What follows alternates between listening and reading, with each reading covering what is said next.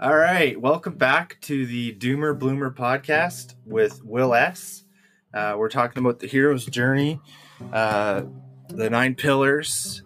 We talk about life, business, entrepreneurship, mastery. Today on the podcast, I have a gentleman all the way from Palm Springs, Florida. We're doing a re-recording. I want to get some more of his insights. His name is Charles Cullens, and his life is a masterpiece. How are you, Charles? Great. Thank you very much. Well, it's a masterpiece in the making. Let's put it that way. I'm on my way, right? Let's see. We'll see what my kids and my wife say by the time this thing is all over. But thank you very much, Will. Nice to be here. Excellent. So Charles, what started you on this journey? What started you on your hero's journey towards the life as a masterpiece, or viewing your life as craftsmanship? What started that journey for you? Yeah, I think in the context of the hero's journey, that whole first side of things where the hero is or the hero to be is starting out as kind of reluctant and fearful and not ready for prime time, and holds themselves back. Those fears about the unknown and not knowing how to do something. I was in that same exact place, as we all are, depending upon the thing that we're being faced with on that given day. And then, just like on the hero's journey, it isn't until the master, the mentor, comes and brings you tools and knowledge and know-how to be able to then give you the confidence that you are, in fact, capable of stepping out and doing it and going it alone. I think that's exactly what happened to me. I was in a place with a 6-year-old daughter. I was in my young 30s, and one day she came into the kitchen and said, "Hey, Dad, what's life all about? What's the purpose of my life?" And I said, "Gee whiz, what do I say now?" I mean, and there I was, pre-mentor, the hero, completely unready for that question, completely not understanding what I should say. Sure, we could have said something cute and said, "Well, honey, it's all about loving people and being a good mom and dad," and stuff. And all those things are legitimate. All those things are good. But there is that underlying aching thing that sometimes you say to yourself, "Do I really know how to answer that question? Did I really give a quality answer?" And oftentimes life grabs you by the attention span and takes you away and you forget all about it. But it didn't with me.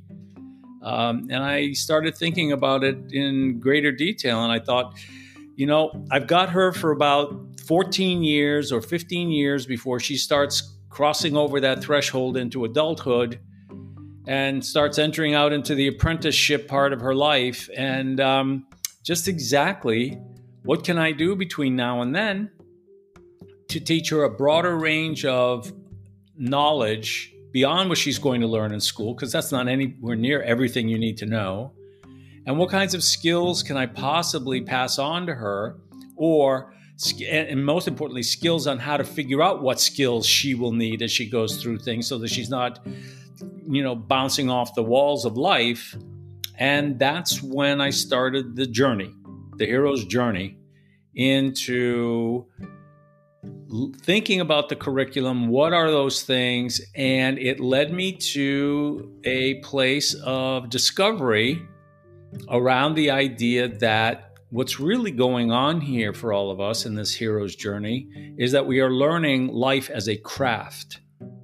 And if we have never been taught to see all of life as a craft, not just what we do as our profession as a craft, then, and I realized it's a great disservice, because the way that they teach us our trades and our professions, if you look at all of them, which is what I started to do, we as human beings have done a really great job, I think, figuring out what to teach the person coming into that new trade and taking them through the levels of complexity and teaching them how to practice and observe and improve and all those wonderful things. And I thought, geez, my parents didn't teach me life was a craft. They gave me bits and pieces and helped keep me whole as I was coming up. But I never saw it this way. And the result to your question is a 6-year-old kid set me on this hero's journey. And the result of it was learning the way of craftsmanship as a way of living life. I love it. I really aspire to this idea of craftsmanship and, mastery. As we talked about the last time, human beings, like your life is like the material that you're carving. Can you tell me a little bit more about the 5 elements of life as a craft? So everything that the audience is going to hear is based on research, more than 10,000 hours worth of research into how our trades, occupations, professions, vocations are all structured. And the fundamental first principle idea that came out of it is that pretty much all of them over time have boiled the body of knowledge associated with that craft into the smallest number of master buckets or categories or pillars or whatever you want to call it of the trade, so that the practitioner of that trade could easily point to 1 or 2 or 4 or 5 master buckets and then enter into that doorway in order to then go deeper into all the subtopics associated with that. So the 5 elements that you've just brought up are those 5 pillars or fundamental categories in the entire practice of life as a craft. And they go this way. Element 1 is family heritage.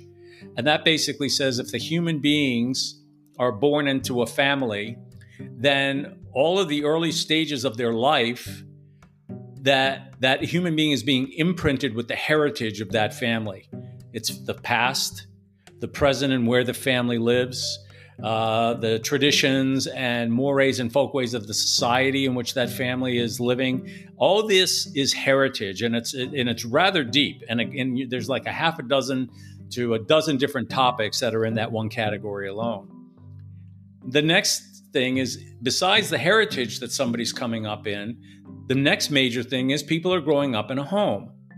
And the second element of life as a craft is managing your family and your household. So if a household, like a manager, like a workshop, a micro workshop of a craftsman, is located inside a particular heritage, the country and so forth, how is that workshop being run? Is the workshop being run with best practices? Is it being run skillfully? Are the managers of that workshop, the mom, the dad, the parents, the caregivers of that home, have they learned the skills of running a workshop well? And you'll find that a lot of us come up in workshops, homes, households that are not very well run. Sometimes there's banging against the wall and there's not very good procedures. And I don't know, you're the kid, figure it out, or go to your room because I said so. All these different kinds of things. But think about your career workshop. When you're in a career workshop and a manager doesn't know what they're doing, you normally end up working around them, and you're not very respectful because they don't know what they're doing. So element 2, family and household management, is a critical element in life as a craft. The third element then, if we look at craftsmanship traditionally, a workshop is a commercial enterprise. And master craftsmen and craftswomen were not allowed to open their workshops until, 1, they were proven they were masters in their trade. And then secondly, they had gone on to advanced training in workshop management. And you would have to go on for a year, maybe 2 years, and prove and study that you could operate a commercially successful workshop. And the reason for that is they didn't want constant failure taking place in the village, where craftsmen and craftswomen were coming to the workshop to ply their trade, and the workshops were constantly going out of business, throwing people back into poverty, and this endless cycle of boom and bust.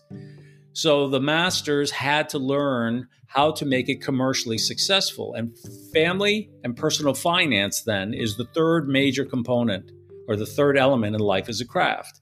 You have a personal way of looking at money, and when you come together as a husband and wife or partners in a home, you then have to blend that training or lack of training that you may have gotten in personal finance to run a commercially successful workshop, right? It's critically important.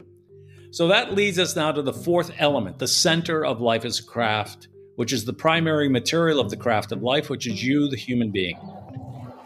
Every craft has a primary material. It could be sheet metal to the metal worker. It could be clay to the potter. It could be the law to an attorney. In the craft of life, you, the human being, the inner person and the outer person, is what you're crafting over your lifetime, right? To make a masterpiece. So if you're the craftsperson of your life and you've been given this organic material called the human being, if you step back and look at this organic material for a moment, in the way of craftsmanship, you have to learn the nature of that material. Where was it grown? What climate did it come from? How did it develop? Did it experience drought or a flood or whatever? If you think of those first three elements I talked to you about, those first three elements are what are informing this primary material's natural characteristics. So if you've come from a household that had real difficulties in management or real difficulties in finance, you, the human being, might have some difficulties that need to be reworked as you grow a little bit more in your life because you had some hard times, right? And the fifth and final element is tools. So tools for living. In every craftsman's workshop, the difference between the trades not only is the material and the processes of working on the material, but every trade has its tools. So if you think of life as a craft, then there are a myriad of tools that we are using through our lives, through those phases I was talking about, and including the tools we use on our own person, on ourselves as human beings, because tools are helping us to shape ourselves and make curves smooth and align the rough points. And so tools are critically important because too many people run out into the world and pick up tools and start applying them to themselves and others. And they do a lot of damage. And because tools are powerful instruments, you need to know what they are, why they were designed to be used for what purpose, how to use them skillfully, and then you have to train in using tools in the way of craftsmanship so that you skillfully apply them just right and you don't end up gouging the wood when all you really wanted to do was smooth it a little bit, right? So those are the 5 elements. Yeah, I love this idea, right? Like I'm a journeyman electrician by trade, but I've also been self-apprenticeshiped in other disciplines. I'm learning about business right now and figuring out this podcasting thing and trying to shape my life in a way that makes sense to me and plot my course. And I'm really glad that we connected, Charles, because it's really helped me kind of redefine, what craftsmanship is. Like I've never really thought of it in a more structured way as you're talking about here. And this other element that I really aspire to is the journal as a tool. Can you talk a little bit more about the journal? So in traditional craftsman traditions around the world, and craftsman means craftsman, craftswoman, craftsperson, craftshuman. I mean, it's not gender specific by any means, but in craftsmanship traditions across the world, a great many trades, occupations, and professions use this tool, this recording device called the journal, in a number of different ways. So let's just, for your audience, bring out a couple of different ways that they may be familiar with. One is the personal journal, aka the craftsman's journal, the craftsperson's journal. And this is a private tool that's used for recording and organizing thought objects. You're working out thought ideas that are in progress in your mind, and you're in the workbench of your mind. You're bringing different pieces up onto the workbench. You're assembling them in different ways. You're taking them apart, shaping them, maybe putting them back into memory, which is storage. And you may, on the particular day's work, you may discover something and you might record it in your private, personal craftsperson's journal. So that's one example of the journal as a tool. And a lot of people are familiar with this. They call it self-journaling, I guess, or personal journaling. However, there have been the traditions or the history of craftsmanship and journals. A lot of craft traditions did not have craftspeople that knew how to write and that actually had that as a skill. They did all kinds of other wonderful things well, but writing and having been taught to write was not one of them. So a second type of journal that was kept was the master's journal or the workshop journal that was at the center of the workshop where someone might be doing their trade. And in that, you might find drawings and other types of communications by the craftspeople within that workshop who were sharing the ideas about the work being done in that particular workshop. Now, if you look at your home as a micro workshop, that's what we ended up doing when I first started this study, 35 years ago. We thought, well, let's have a little journal, a little workshop journal here in our house. And if somebody has an idea or somebody has a question or we want to study a topic together, let's put it in our little journal as a family. It's the workshop journal in that regard. And it has a lot of wonderful benefits that, you can play with and think about. A third type of journal in the traditional way of craftsmanship was called the journeyman or the journeywoman's journal. And this refers to a time, so in most crafts you have three master phases, which is apprentice, journey work, master work, and then the fourth phase for a lot of them is mentorship. And in the journey work phase, you've come out of your formal apprenticeship, you've learned the trade, and you're now going out into the world to practice the trade. And there's several key elements that you would do. One, you would have to travel 60 kilometers or beyond in order to seek out a place to work and practice your trade. You could not do it within the city, anywhere near the city limits where you were from. And there's a lot of reasons why they did that. The second thing is, as you entered each town as a journeyman or journeywoman looking for a master's workshop in where you could study and practice your trade and begin to make a name for yourself, you would go to the city hall, you'd get stamped, you'd pay a few pennies, get stamped that you actually were in that place by the city hall. And then when you did your work, the master in the workshop would sign their name to your work, that you had worked there for a period of time and the master signed it. So now this type of journal, the journey work journal, is taken from place to place over time. And you find a lot of millennials who are doing this these days. They go to work for a company for 2 or 3 years. They learn some things and then they move on. That's a very traditional way of doing your journey work. So the journey work journal became your resume that you could present to the next workshop, to the next master, be accepted and continue through. And then finally, there's another type of journal called the master's journal.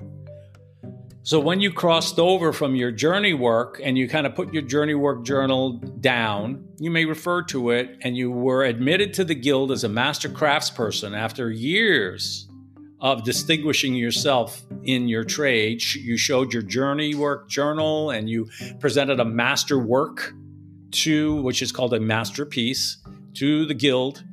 Whether it's an electrician's guild or whether it's carpenters or whatever the case may be. And they would say, okay, you're going to take a test. Do you know your trade? Have you practiced? Let's see what you've done, and so forth and so on. Then you might be given the credentials as a master electrician, a master carpenter, or whatever the case may be. And when you entered your masterwork phase, you were now going to begin recording the plans for masterpieces. And you would start thinking about your master works and how they were going to be functioning. Now, a lot of people have seen these pictures of like Da Vinci's, Leonardo da Vinci's pages from his journals. As a master in the master's journal, many of these things were kept quite secret because the masters were working out things that had significant individuality. They weren't doing the journey work of what a master in the workshop was asking them to do. They were now going out and creating distinct individual creations called masterpieces. And nobody was supposed to know what they were working on until the finished work was revealed. So in the Master's Journal, you'll find a lot of really interesting, and to the point where Da Vinci, he wrote backwards. He put a mirror up to the pages and wrote so that Yeah. he could see it. And then, but if anybody looked at it, it was backwards because it was a secret. So the Master's Journal is a really interesting tool because the Master's Journal was understood that once it was done, and you move in this case, to the fourth phase of your life, or in this case, a trade as the mentor, your Master's Journal becomes the place that you will extract lessons from. And you will take the lessons from that Master's Journal and you would selectively decide which ones you're going to take out. And those would be the things that you now pass on: tools, processes, and procedures, and how a masterpiece was done. So you're passing it to the next generation of journeymen and journeywomen so that they can learn and go to the next level in their trade.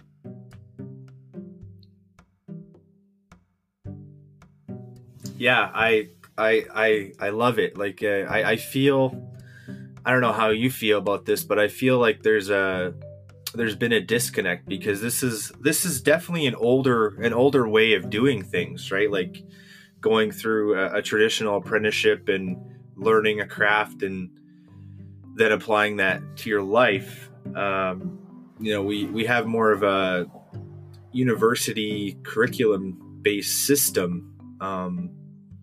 So this is like, what is one thing you would wish you had known when you'd begun your career, and like what would you like to share about that, Charles? When I began my career, my specific work, my career work, what would I have liked to have known? Yes, sir. My career work. Yeah. If you were talking to yourself, if you were like as a master now, and you were talking to your apprentice journeyman self, like what sort of advice would you give for yourself? Well, in life as a craft? Yeah, sure. Well, then now I can answer that more easily than I could the other one about my career. Absolutely. But in life as a craft, I think I would have said to my younger self, there is a way to look at the entirety of what lays out before you as a structured craft that you can perfect and learn and become a master and improve with excellence every day over time and have a great degree of self-fulfillment from it, rather than the state you find yourself in much too often as a young man, which is the unknown, the insecurity of, am I good enough or not? Am I doing the right thing or not? Am I being a good husband, father?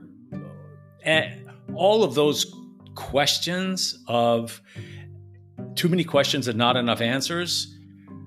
Had I known that I was actually in a structured apprenticeship and I was now moving into journey work in my life, and there were things that would be done and I was shown what would be accomplished and there were measurable objectives on through the rest of my life, boy, I would have saved myself one hell of a lot of anxiety knowing that beforehand.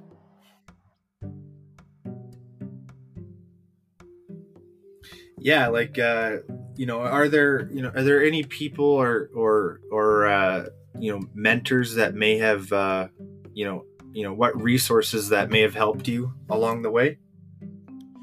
It was the individual work of individual craftsmen and craftswomen that I began to study that became my mentors for life as a craft. And I'm telling you, I studied almost anything and everything that I could find in research that had to do with the referencing of practitioners to what they were doing and associating that with a way of working or craftsmanship. And I'm talking about everything from stone builders and stone wall builders to weavers and textilists to medical people, philosophers, you name it, anyone that I could find and read, and that they would have quotations about things like achieving flow in your work when your mind and spirit and your body and everything was in perfect harmony and you were in that place called deep work and flowing, those lessons, which were everywhere, had a significant effect on my well-being and my mind. And I would pick up, oh my gosh, I would pick up quotations. In fact, in all the audio articles that I have on the Life Masterpiece Journal, every one of them starts with a quotation by some craftsman or craftswoman somewhere, including one of them was really great by a master painter, a Japanese master painter. His name was Hokusai. And he basically starts his life at age 70. And he says at 70 years old, I will have just begun to understand the balance of life. And at 80, I will have achieved this. And at 90, I will achieve this. And he said, and when I am 110, every line from my brush will be alive. And I will be basically, a master of the universe. And I thought that was amazing because most people are, in this day and age, they're winding down like they're being sent to pasture, to die. And this guy was just coming to life at age 70.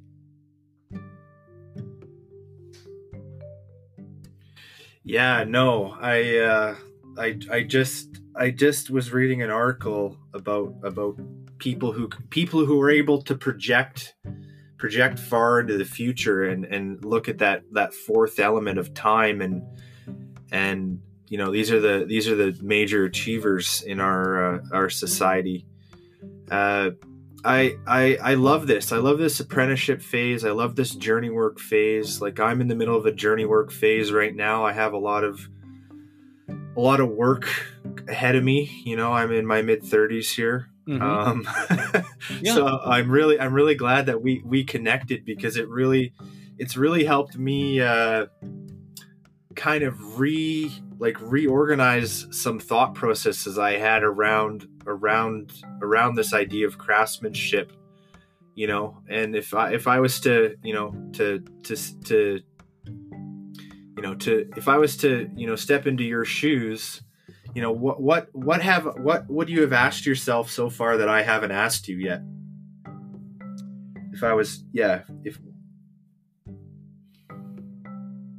What question would you ask yourself that I have not yet proposed?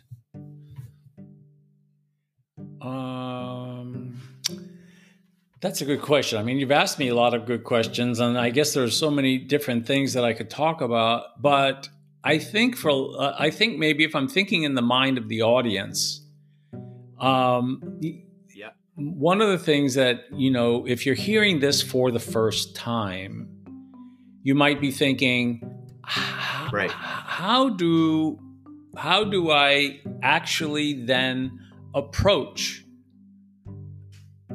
life as a craft, as a practice, as opposed to just hearing it here today and thinking in my mind, maybe this guy's just talking about a metaphor, and maybe is there an actual practical framework as crafts and professions are taught and learned that I can view this thing called life as a craft in a framework?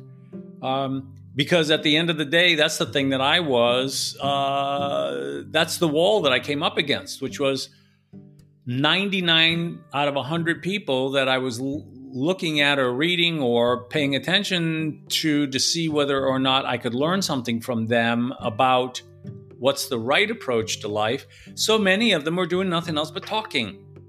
They were trying to, they talked, they said, hey, I have an idea, be happy today and do this to me, and all these things. And I thought to myself, yeah, but where's the beef?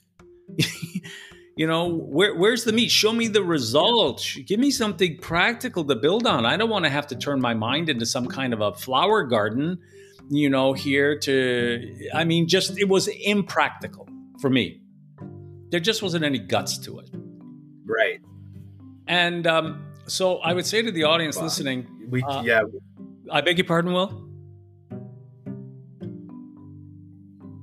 Well, I call that guru culture. Oh, there's a lot of gurus out there that preach certain things, but there's no substance to it.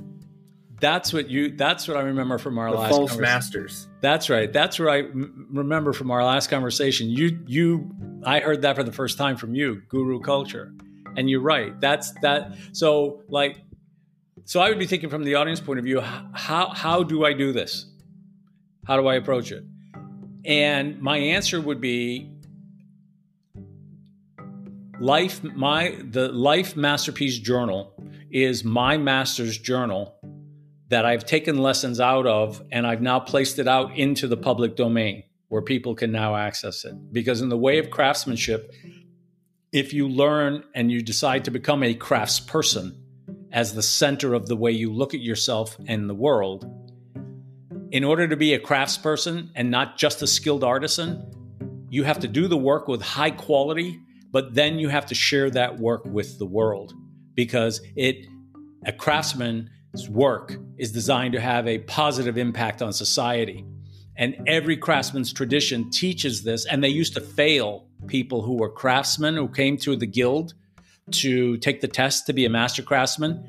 If they didn't get that right, they would fail them and not allow them entry into the guild, because they hadn't fully understood that the work that they're doing to build a masterpiece of your life is to improve the lives of others.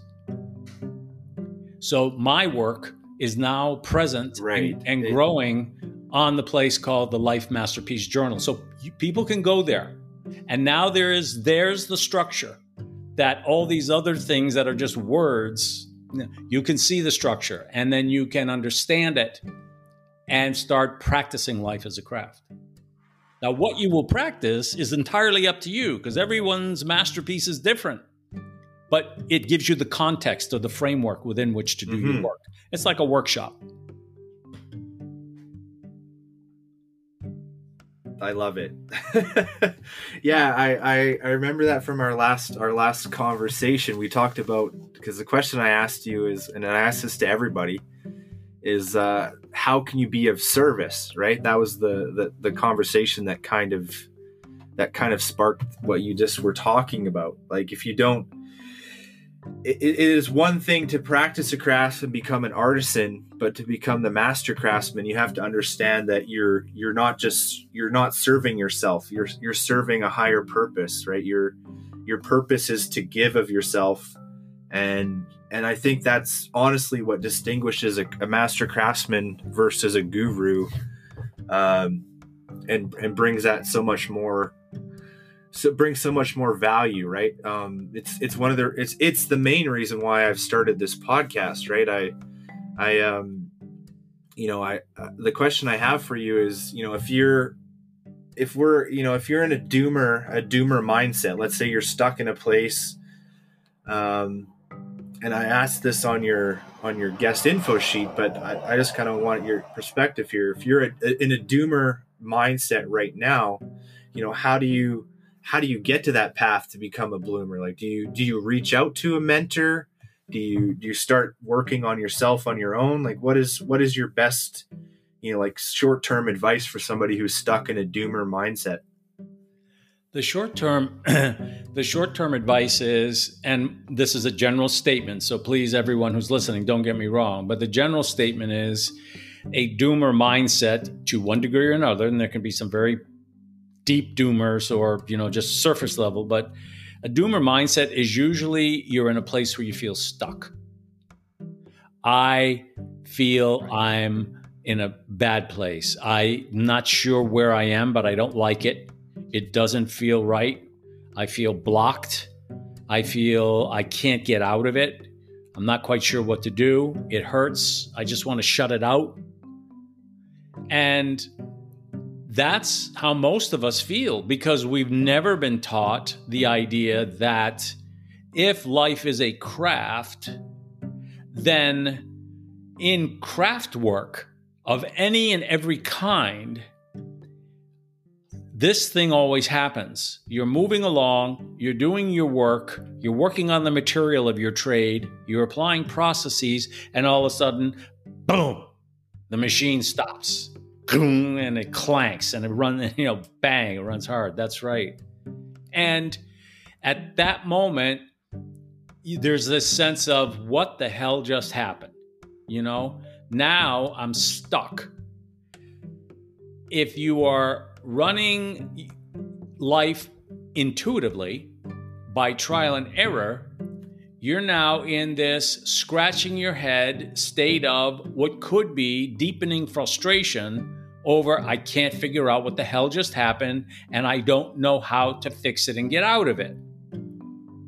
In the way of craftsmanship, if you were trained to look at life as a craft early on, and or you listening to this podcast start taking on, wait a minute, I want to be a craftsperson in my own life, then what you will learn, and you must remind yourself constantly of, is that in order to get out of a bang, a doomer situation, it requires the knowledge of where you are and then the skills to move out of that place, because it's just a question of taking it and moving it to the place. Now, all you have to do is ask yourself one question, anyone who's listening. Are you trained and do you have the skills right now? Have you ever trained and do you have the skills right now to move yourself out of the doomer place where you find yourself? Yes or no? That's all you have to answer. Did you ever go to a particular place or school or teacher or whatever and learn it? If the answer is no, excellent. Because that's exactly what you need. The next is, where do you find the journey worker or the master who has been trained in the skills and the processes to move you out from where you are? Remove the clog in the sink, right? Or fix the leaky roof.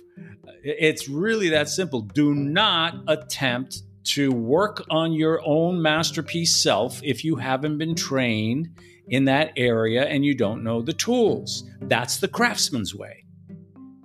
Seek out a master craftsman who has. They will get it fixed. They will get you back to where you want to be. And then that experience starts you down that learning path and that path towards the right tools and the right processes. This is a craftsman's way of looking at life, that everything can be fixed and it can be learned. And you, by the way, you won't be trained for everything before it hits you. I mean, you're not trained for a hurricane when you walk out the door that hits you, right? So you stay in. So it's those kinds of things. You're not going to be a master in anything and everything unless you've trained for it. But the good news is there are out there. And now the key element is carefully select your masters, carefully select your mentors to take you out of that. Just the same way you'd carefully select somebody to fix your roof or carefully select someone to do the electric work in your house. Like, are you a journeyman electrician? No. But, I learned something from my uncle. Well, wait a minute here. Right? So, I mean, you understand. Right. People understand this intuitively. You just have to be shown, oh, yeah, right. I wouldn't hire that guy because he'll probably break something. Well, there it is. Yeah, no, right? Like, do not attempt, professionals only sort of mentality, well right? Yeah. Kids, don't try this at home, Yeah. Professional course, what is it? Professional drivers, right? Professional driver. Right. Yeah, exactly. Closed course. Yeah. But, we're not taught to think of our lives that way, Will. And that's the problem. Where supposedly we really hurt ourselves. Oh, well, you're smart, figure it out, and you're supposed to be able to do this, and geez, you don't know how to do that by now. That is so much nonsense because it's not a craftsman's way of looking at things. Well, and the other side of the coin is like coming back to the the family heritage side of things. If let's say your parents your parents never figured it out 100% or something like that. How are you supposed to acquire those skills from your parents if you never got that mentorship, especially early on, right? They never thought of, if your parents never thought of their life as a craft and crafting the family structure and the family life in a very diligent and step-by-step methodical way. if your parents were just trial and error, that's basically what you're going to be doing most of your, at least, apprenticeship phase. Like I didn't really figure out kind of what I really wanted until I was about 30, and I'm still working in the journeyman phase, right? Till, what do I want out of life, and what is my life going to look like in the next 30, 40 years? And we talked about in the journeyman phase, it's the season of summer. Yes. Right. Yeah. The hot sun in your back. And this is I would say that's probably the hardest phase, like in terms of, you're not an apprentice anymore. You're expected to have at least a certain amount of life knowledge, I guess I would say. Mm-hmm. What is your best advice for somebody just, going, doing the daily work required in that journeyman phase, like, because it can get monotonous, you know what I mean? Oh, it is. That's the whole element behind it. So the first thing that people need to do and listen to and understand is, if you've been paying too much attention to people who are on the internet waving these little signs going, 2 steps to success for $329, and you've been spending so much of your time doing that, or whatever, you are caught up in a little tornado and you're spinning around. So what I'm about to say to you is completely contrary to that. In the journey work phase of any trade or craft, which comes after observation, study, and practice, so that you are technically credentialed, the journey work phase is now the phase of endurance. You're walking out that front door, you've got your credential in your hand, you've got your tool belt on, and you're going out and knocking on doors, trying to earn your way and make your living in life with the skills you've learned for that particular trade. And that day to day, depending on the trade, you're working probably in some other master's workshop, and there's a lot of day to day, repeat, wash, repeat, rinse, repeat, over and over and over again. For some, if it's a craft or a trade that you're not particularly in love with, it can be a burden. If it's something you're in love with, it can be a much more pleasant experience. But for either situation, if you see yourself as a craftsperson, then you have something that others don't, which is you're now practicing incremental excellence and incremental improvement. And those day-to-day lessons and learnings are doing something to you inside that it's not doing to other people. It's creating you as part of your own masterpiece that you have in your mind. So your journey work in your career is like your journey work in the rest of your life. When you come home and you're now in the home and the family and the parenting and the operating of the home, this is going to be a lot of day-to-day repetitive, make the dinner, put the kids in the bath, get them to bed, and rinse and repeat the next day over and over and over again. But if it's understood that the journey work phase is the time for distinguishing your skill and showing that you have skill, instead of making it up and screaming, then this endurance phase in life as a craft can have tremendous strength building. You're now establishing the foundations for the second half of your life during this 25 to 45 year period called journey work. And that 20 years is a test of endurance. And if you've ever done endurance training in anything before, you know that you progressively build strength through repetition and increasing that strength. And then you learn to release the energy in incremental releases in order to sustain the encounter until the end. If you're going to do a triathlon, you got a big run out ahead of you. You can't burn out in the first swimming, because then you won't do the bike ride and you won't do the run, right? So endurance over this 20 years is the fundamental thing that you need to acquire, because once you do, you're going to have a tremendous amount of self-esteem in your own skills. You won't be kidding yourself that I'm a genius and I'm a this and I'm a that. It will be, oh, okay, you want to get in the boxing ring? No problem. I can go 15 rounds because I know I can. Right? So that's what the journey work phase in life and career is within that, but it's not all of it. And that's the thing to remember and understand. Now, this is a message you will not hear if you're out surfing the internet and playing social media every day.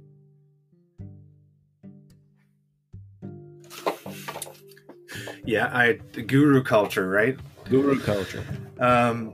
Yeah, no, and like, I love how you know, like it's another analogy that I've heard of a similar nature is, you know, if you're building a cathedral, you have to build it brick by brick, right? Like if you're the guy just laying bricks and you don't know what you're building, you're not looking at the blueprint, you know, oh, ultimately we're building a cathedral. What's going to be more motivating, building a cathedral or laying bricks, right?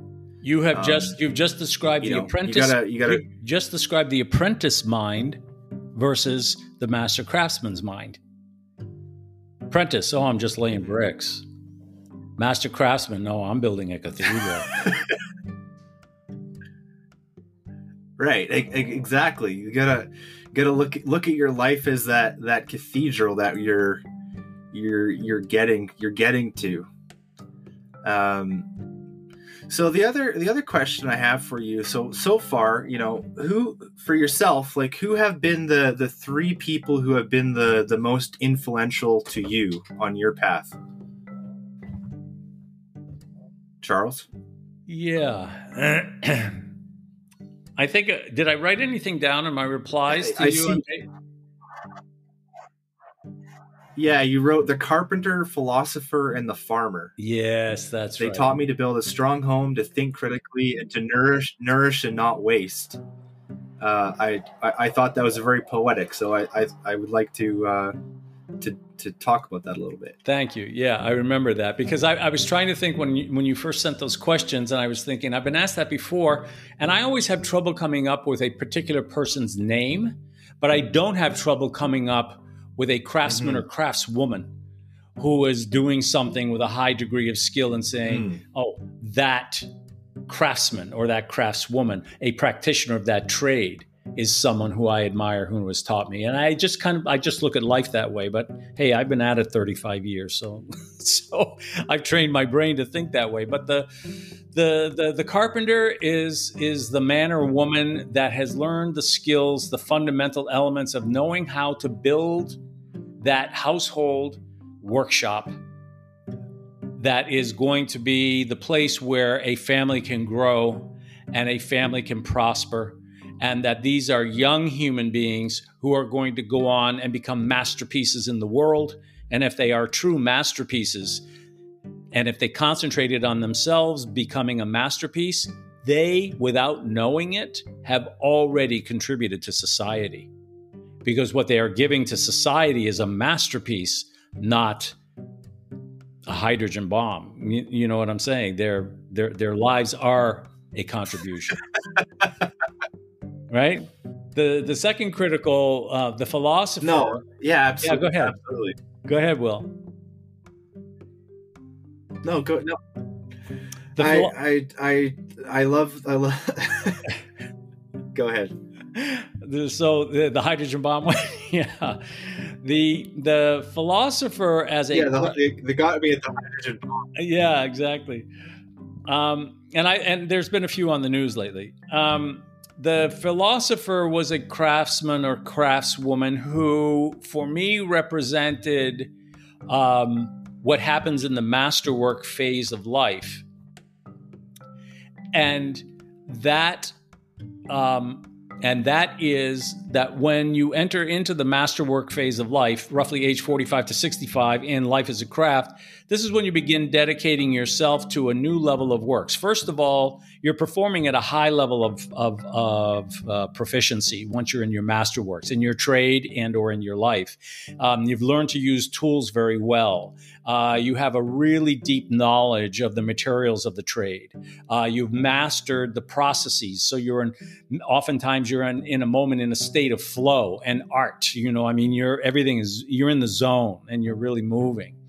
And in the masterworks phase of life is when, if you look at the work that I've left behind for people, is when you now turn your attention to masterpieces, but you're turning your attention to creating new masterpieces in a single material. And that single material that all crafts or mind craft people work in is the material called human thought. And it is a universal material, and it's different from all other trades because every other trade has its primary material that it works with. And each of those materials is different, and they all have a different texture and a different nature. But when you move to the masterworks phase and you now begin creating masterpieces of thought, it's the same material for everyone in the world, because human thought is a singular material and we all contain it within our minds and we work on it in the workbench of our minds. And the philosopher is the individual that is constantly striving for the creation of masterpieces of thought, such that those masterpieces, if they come out fully constructed, are masterworks in their form, in their shape, in their beginning, in their end. And we know them by many names: concepts, theories, ideas, novels, the Constitution of the United States, whatever you want to call it. These elements of the philosopher are unique. And if we have them, we can consume those into our own minds, and then it affects what we do with the rest of our lives, our masterpieces, if we use them. And then finally, the farmer. Teach a man to fish, or teach one to grow their own corn, and they feed themselves for life. Give it to them and they will eat for a day. So it's that idea of that with a farmer, not only do you have the skill for sustaining, but they are a person, a craft, which is very close to the earth. And they understand inherently, even though things do change by industrial, that stewardship and proper maintenance of that material, not to overfarm it, overfish it, whatever the case may be, is critical to sustaining longevity. And that's craftsmanship, right? So, and that is the whole world. That's our ecosystem. That's our global warming. That's our individual way of looking at things. So there's an old phrase from the Boy Scouts once upon a time that said, when you enter into the forest, take only pictures and leave behind only footprints, right? Don't let anyone know you were there. Leave a place cleaner than when you found it. That type of thing. That stewardship is something we get from the farmer, I think.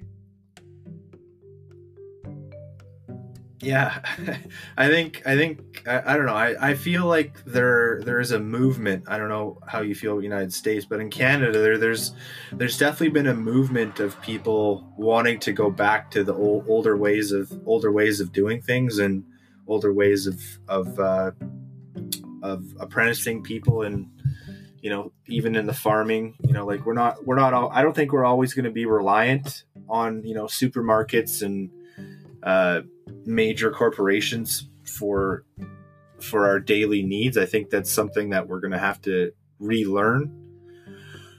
I don't want to. We're pushing to the hour here, and I love this topic, but I just want to say I love what you're doing, Charles, and my life masterpiece. How is is that the best place for listeners to connect with you online? Yeah, mylifemasterpiece.com. Yeah, that will take them to the Life Masterpiece Journal. Excellent. And again, my last question for you, like, is this like, this is, I look at legacy a lot. Like, do you consider this journal, what you're doing? Like, is this your legacy, Charles? Is this your gift to humanity? Yes, it is. I love it. Any last thoughts you wanna give our listeners before we sign off here? To consider that after all of this conversation and listening to Will pulling things out of me, that life can be approached as a learned craft if you will take a moment to let that sit with you and consider its potential, its merits. If you can begin to embrace that, then there is a way to learn the craft. I've set out one framework by which you can do that, and in time there may be others. And that each of you is a craftsperson of your own life. You are the primary craftsperson of your own life. And your job over the rest of your life, if you accept that you are the craftsperson of your own life, is to progressively practice craftsmanship, incrementally improve, and make a masterpiece of your life.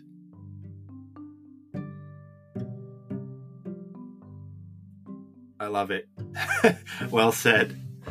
All right. Thanks everyone for listening. This has been the Doomer Bloomer podcast, season 2 with Will S. That was my guest, Charles Cullens. And life is a masterpiece. If you have any questions or concerns, reach out. We have our podcast at Doomer Podcast on Twitter, Facebook. We're out there on YouTube as well. Thanks, Charles, and we'll call it an episode.